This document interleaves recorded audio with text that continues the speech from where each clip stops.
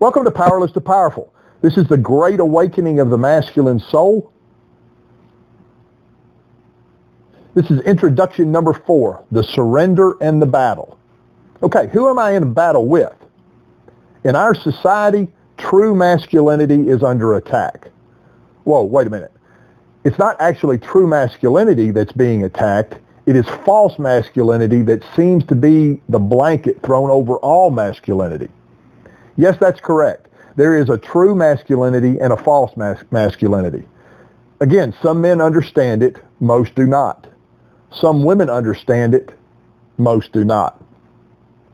Masculinity is abused by the ignorant and the knowledgeable. It is used as a weapon by our politicians and the press. False masculinity is everywhere. It's in the ego of our professional athletes and entertainers. It is in the force men use for gain in personal and professional relationships. It is falsely portrayed success as it lures men of all ages, from young boys, teenagers, and adults.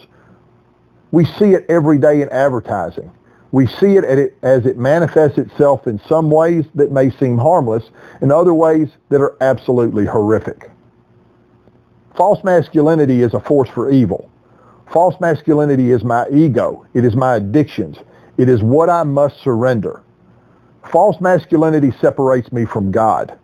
This surrender, the surrender of my addictions, begins to erase my separation from God.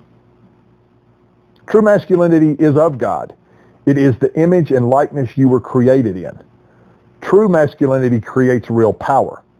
True masculinity helps a man find purpose, become aware of an abundance of new possibilities, and most important, it awakens the masculine soul to the unlimited potential given to you in the image and likeness of and by your Creator.